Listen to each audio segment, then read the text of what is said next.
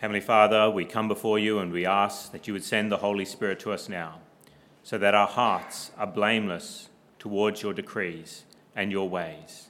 And we pray this in Jesus' name. Amen. Well, this morning we continue our series in the book of Joel, and we've been seeing the absolute devastation that has been brought upon the land of Israel by God. He has used locusts to come in and eat everything that is edible in the land, for all the plants, the trees, the fruit that was on the trees. And we also saw last week that there was some sort of fire had come and ravaged the land as well. It wasn't just locusts that were coming through and destroying everything, that some fire had broken out and destroyed much of Israel as well. And what else did we see? Well, last week we saw that the Israelites were to turn to God, that they were to turn to God, that they were to rend their hearts, turn to God, and ask the Lord to take away their suffering and bless them instead of cursing them as he's been doing with the locusts and the fire. But what's the best reason that the Israelites can give to God as to why he should alleviate their sufferings, why he should end their sufferings and show mercy to them and bless them? Would it be more repentance? Is that how they're to get God to bless them, is to repent even more, to rend their hearts even more, to show their repentance even more by the way that they dress in sackcloth, by the way that they fast from food, by their weeping? Do they need to cry more tears in order for God to bless them? What should they do in order for God to bless them? What would be the best way to come before God and ask him to show mercy to them? Is it by pointing out their great repentance to him? No, we see here in the passage that we're looking at this morning that the best thing that they can go to God for, and for mercy, the reason that they should give God why he should show mercy to them is for his own glory. That is the best reason that they can give to God. How do we know this? Well, we see it in verse 17, where Joel instructs the people, or particularly the priests, how to pray. That the people of God are to pray a particular prayer that is given in verse 17. Look with me, it says in verse 17, "Let the priests who minister before the Lord weep between the temple porch and the altar. Let them say," and here's the prayer, "Spare your people, O Lord. Do not make your inheritance an object of scorn, a byword among the nations. Why should they say among the peoples, 'Where is their God?'" What is happening amongst the nations as Israel is suffering with plagues of locusts, one after another, that are destroying anything that the previous locusts had eaten, and fire is ravaging the land? What is happening amongst the other nations outside of Israel? They're mocking the people of Israel, and they're mocking the God of Israel. They're insulting the God of Israel. They're scorning him and attacking him. And we can see this in the text. It says, "Do not make your inheritance an object of scorn, a byword among the nations." And why should they say among the peoples, "Where is their God?" When they make this statement, the peoples of the other nations around Israel, as they look at the suffering, the pain of the Israelites and say, "Where is their God?" they're attacking God himself.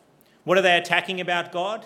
Well, they're attacking, at least we would say, his goodness and his mercy and his grace to his people. As his people are suffering, and the land of Israel was known as the people of Yahweh, the people of Jehovah, the people of the Lord, as they're suffering, they're saying, "Where is their God?" At least he's not a God of goodness and mercy, because you see the suffering of God's people. They're also attacking another of God's attributes. What attribute would they be attacking? His power. Maybe the God of Israel, he's up in heaven and he's wanting to show grace and love to his people, but he lacks the power to do so. It's like his arms are tied behind his back, that another God is superior to the God of Israel and preventing him from acting. And so when they say, "Where is their God? Where is the God of Israel?" they're saying, well, he's certainly not a powerful God, their God. And they're actually attacking also his very existence. What is the name of the God of Israel? I am. He declares it by his name, I am. And when the nations around Israel look at Israel and see them suffering, they're saying, his name really should be I am not. Because where is he? He's not there, clearly in that nation, or he's not a loving God, or he's not a powerful God, the God of Israel. And so they're attacking God's honour. That is what is at stake. As Israel suffers, what is at stake? It is God's honour, God's glory. And we see this kind of prayer given again and again in the scriptures. As the people of Israel suffer, that God's people will raise with God in prayer the subject of their suffering in light of his glory and how it is being tarnished by their suffering. And therefore they should be shown mercy so that God's name would be honoured and not dishonoured. We saw it even in the opening psalm that we had this morning. Psalm 79, verse 9, which we heard when we opened the service. It says, "Help us, O God, our Saviour." Israelites are calling out for God. Help us, God, our Saviour. Why? Verse 9, "For the glory of your name. Deliver us and forgive our sins for your name's sake." Why should the nations say, "Where is their God?" Before our eyes make known among the nations that you avenge the outpoured blood of your servants. It's a common theme we see in Scripture, as we see there in Psalm 79. We see it here in Joel chapter 2, that when God's people are suffering, God's name is tarnished by the nations, and therefore God's people should come to him and ask for mercy on the basis of his namesake, not for their namesake, but for the namesake of God. And does such prayer work? As we come to God and ask him for mercy, as we're going through suffering so that his name is not tarnished? Well, Joel tells us that the answer is yes, that God hears such prayers and then acts. Look with me at verse 18. After the priests have been told to pray, the prayer of verse 17, what do we read in verse 18? "Then the Lord will be jealous." Zealous is another translation. Jealous for his land and take pity on his people. He will take pity on them. And what will he do in his pity as he looks at his people suffering? Well, verse 19 says, "The Lord will reply to them, to the people of Israel, I am sending you grain, new wine, and oil, enough to satisfy you fully. Never again will I make you an object of scorn to the nations." God hears the prayer of the Israelites. Your name is being taken as a byword. Reproach is coming on your name because of the suffering of your people. And God hears and is zealous, and he promises that he will abundantly bless them. He will satisfy them with food. And never again will they be put to shame amongst the nations. And we see this strategy work in the Bible. We see in the scriptures as people of God suffer, they cry out to God for help on the basis of his name, on the basis of his glory, and then God immensely helps them.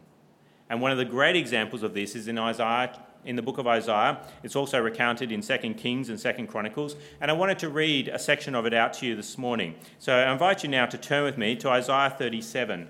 So turn back from Joel, a few books, it's about a couple hundred pages in your Bibles, to page 710.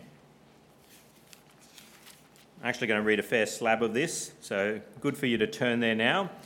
In Isaiah 36, so you have Isaiah's prophecies from chapter 1 through to verse 35, and then there's this narrative that is picked up in chapter 36. And it comes as King Hezekiah, who was a contemporary of Isaiah, has had the king of Assyria, a guy called Sennacherib.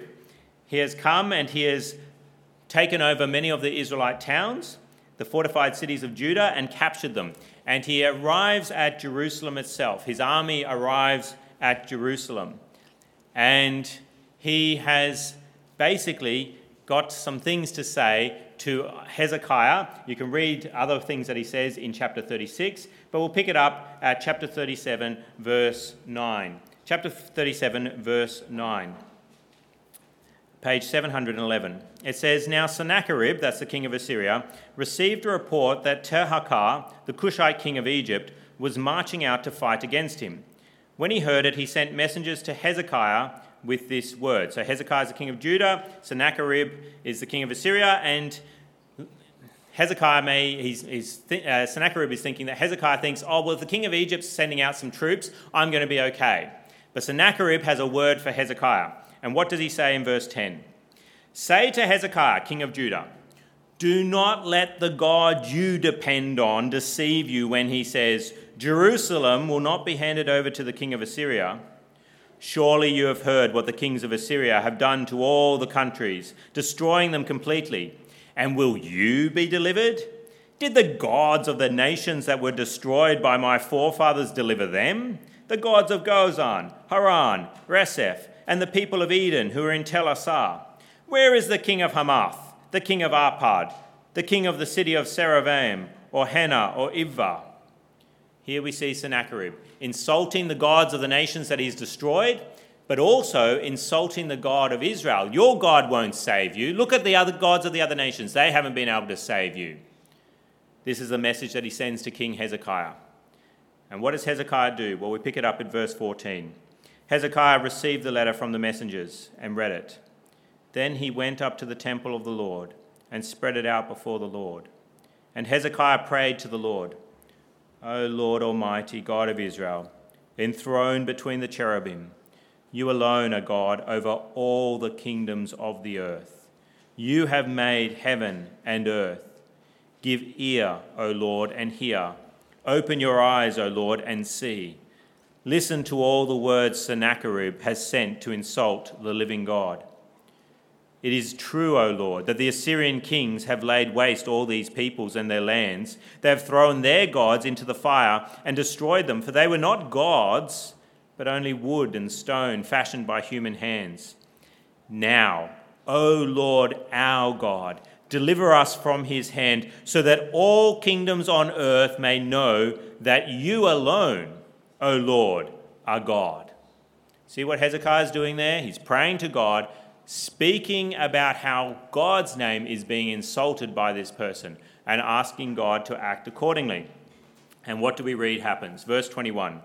Then Isaiah, son of Amoz, sent a message to Hezekiah. This is what the Lord, the God of Israel, says.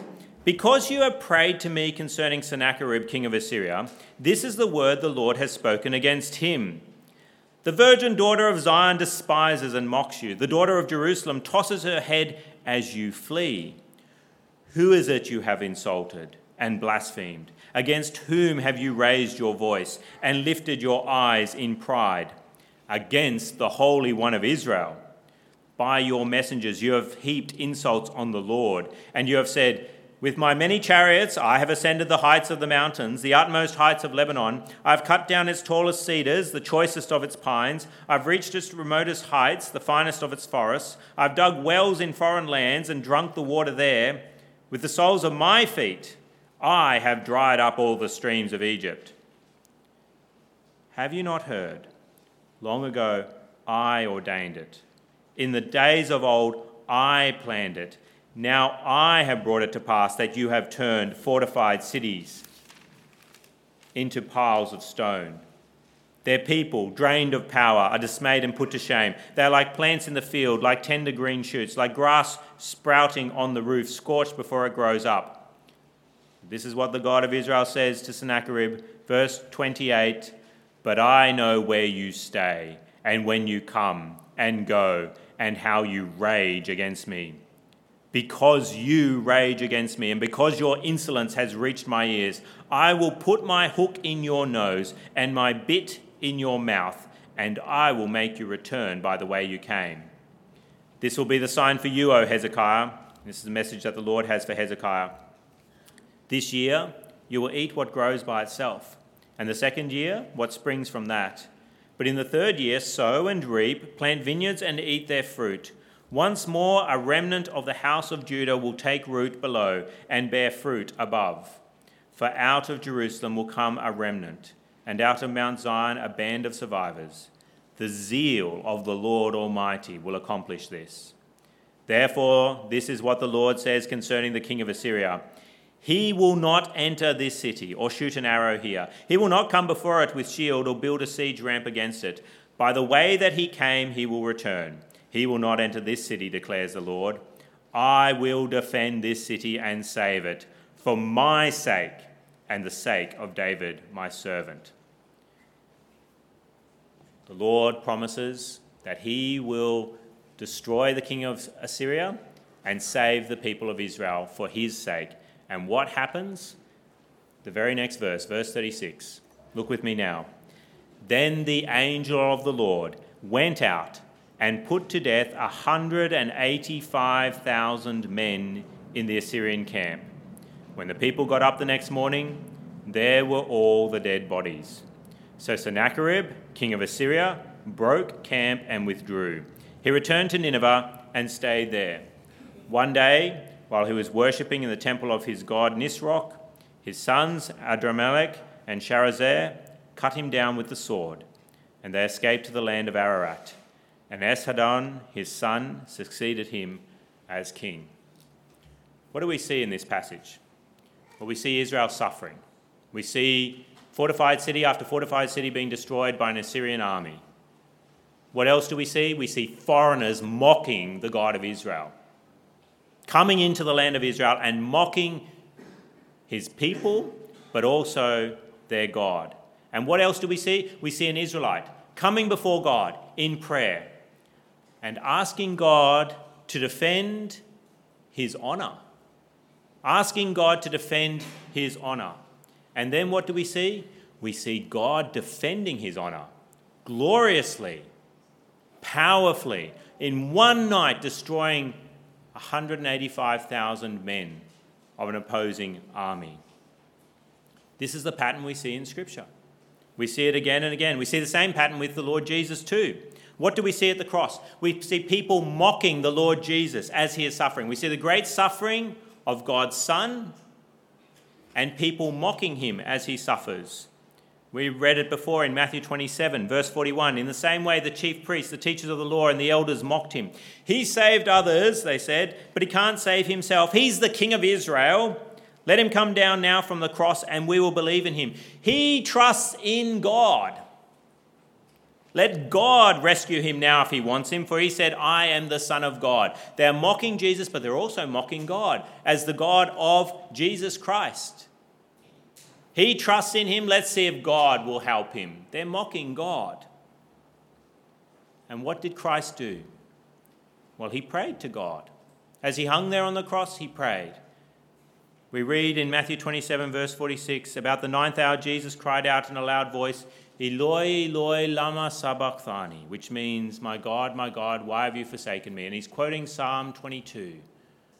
He's wanting the people to hear that his thoughts at that time are the thoughts of Psalm 22. Not just the opening phrase, but the whole of that psalm applies to him as he's hanging there on the cross. And if you want to this afternoon, read through it and you'll see the many links to Christ at the cross in Psalm 22. And what is included in that psalm?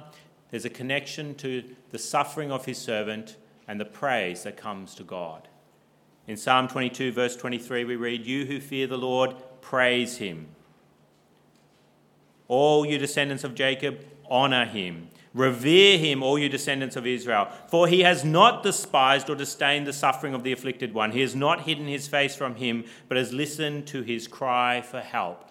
As Jesus hangs on the cross and he quotes Psalm 22, he's including these verses in the thought of his prayer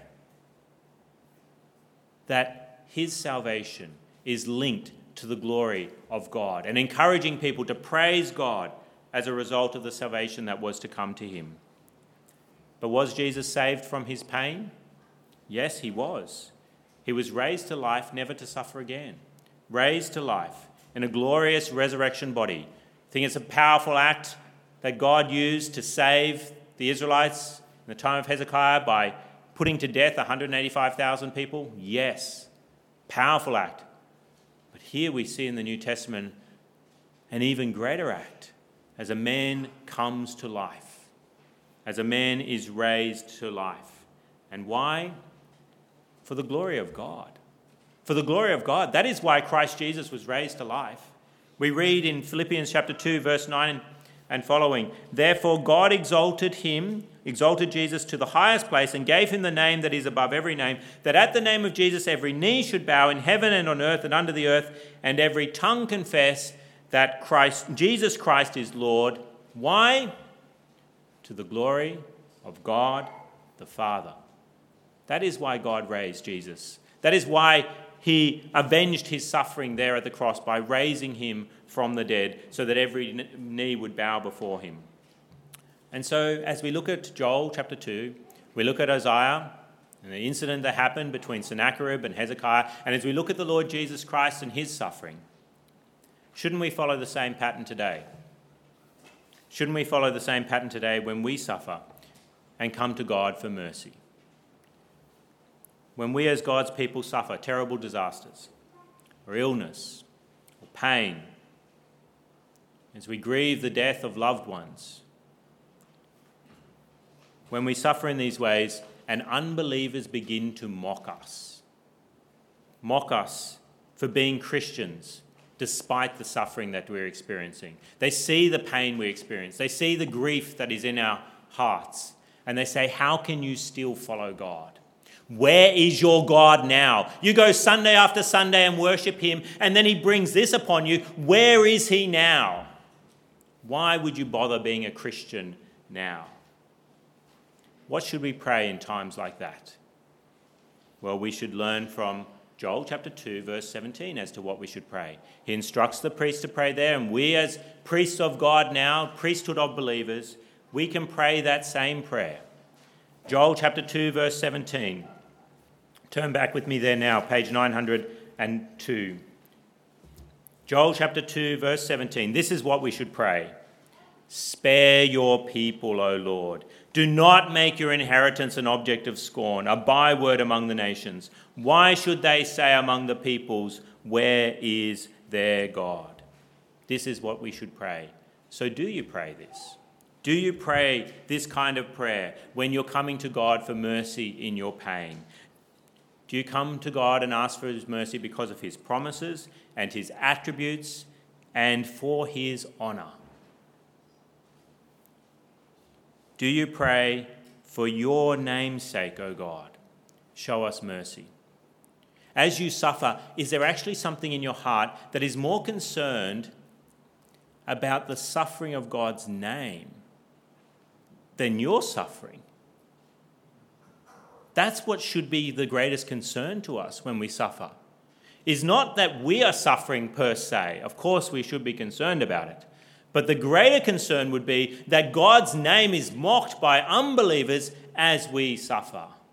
That God's name is suffering is our greatest concern. And so therefore we pray to God, for your name's sake, show us mercy, O God. Do you pray that kind of prayer? If the answer is yes, then what will happen? What will happen if we pray such prayers of mercy for God's glory? Well, verses 18 and 19 we can take to us as well. As we take the verse 17 as to what we should pray, then verse 18 and 19 apply to us as well. Then the Lord will be jealous for his land and take pity on his people. The Lord will reply to them, I am sending you grain, new wine and oil, enough to satisfy you fully. Never again will I make you an object of scorn to the nations. Really, will God act in this way for his people if we come to him and ask for his name's sake, show us mercy, O God? Of course he will. Of course he will. Consider who he is and what we are as we are experiencing pain and suffering in this world and our human frailty. What are we like? We're like an infant crying out to God. An infant that is helpless, that is naked and shivering, hungry and with a dirty nappy and a sickly cough. We are completely helpless before God. That is what the picture should be of us in our minds. And then what good, loving, gracious, powerful Father would stand by and not help the cry of his little infant, as it's there in all its helplessness, in all its sickness, in all its filth? What good Father would stand by and not act to help his people? So of course God will bless us abundantly if we cry out to him, because his name is at stake as a good Father if he leaves us in that awful state that we are in. God will bless us and defend his glory. He may do so now by ending our suffering and pain that we're crying out because of. But he will definitely end that. When? When Christ returns and raises us from the dead. God's promises will be fulfilled. This description that is given in verse 19, this is heaven. And the following verses, which Lord willing we may unpack in further weeks, This is heaven. Verse 19, I am sending you grain, new wine and oil, enough to satisfy you fully. Never again will I make you an object of scorn to the nations. We will be satisfied fully in heaven and never an object of scorn to the nations. So in your pain, I encourage you, pray for mercy for God's name's sake. And pray, come, Lord Jesus, come, because that is when his promises will be fulfilled and we will be shown to be his people completely and utterly, and his name will be glorified in a way that has not been seen yet, as the Lord Jesus comes to restore his people to his heavenly kingdom, which he will create. But note that we can only pray this prayer of verse 17 and then expect God to act if we are God's children, through repentance by the Holy Spirit. That has come before this. The encouragement to rend our hearts, to come before God, to return to God, to not turn away from God, but to turn to God. Why can we only pray this prayer if we're his children? Well, a father has no need to defend his honour if children that are not his are suffering. He defends his honour as the father of his children when they suffer. But he has no need to defend his honour when the children of another father suffer. If God defends his honour by disciplining his children when they behave badly, how much more will God allow pain to come to sinners who are children of the devil if he will allow pain into our lives as a discipline reaction? He will allow pain to come to his children. How much more will he allow pain to come to the children of Satan? And so it's only if we are repentant and children of God that we can pray this prayer. His honour is not at stake for those who are not his. His honour is only at stake for those who are his. And so if you've never repented of your sins, I encourage you to do it now. Because one day you may stop saying, "Where is your God?" Why? One day you will stop saying, "Where is your God?" Why? Because you'll be face to face with him on his judgment throne. You'll no longer be saying, "Where is he?" He'll be right before you, judging you for your sin and your rebellion against him all your life. I encourage you, repent now before it is too late. Cash in on God's promise that all who come to him in repentance now are his children, forgiven by the precious blood of Jesus Christ shed so many years ago for your sins, so that you would not have to suffer for eternity, that Christ has suffered in your place. Repent now. Won't you enjoy with the rest of the children of God, knowing that God is our Father and he is jealous for his honour? And so he will save all his children from whatever pain, from whatever trial they're suffering in this world. He will save them. Won't you rejoice that one day you too, with the rest of the family of God, will be raised from the dead to escape all pain, to escape death itself for all of eternity. Let's come before God in prayer. Let's speak with him now. Heavenly Father, we praise you as God who is good and powerful. We ask that you would forgive us for our sins by Christ's blood and take away our suffering so that you are not a byword among unbelievers. We ask that the Lord Jesus would come soon. Maranatha, come Lord Jesus, come, so that your name is exalted and no longer slandered by the nations.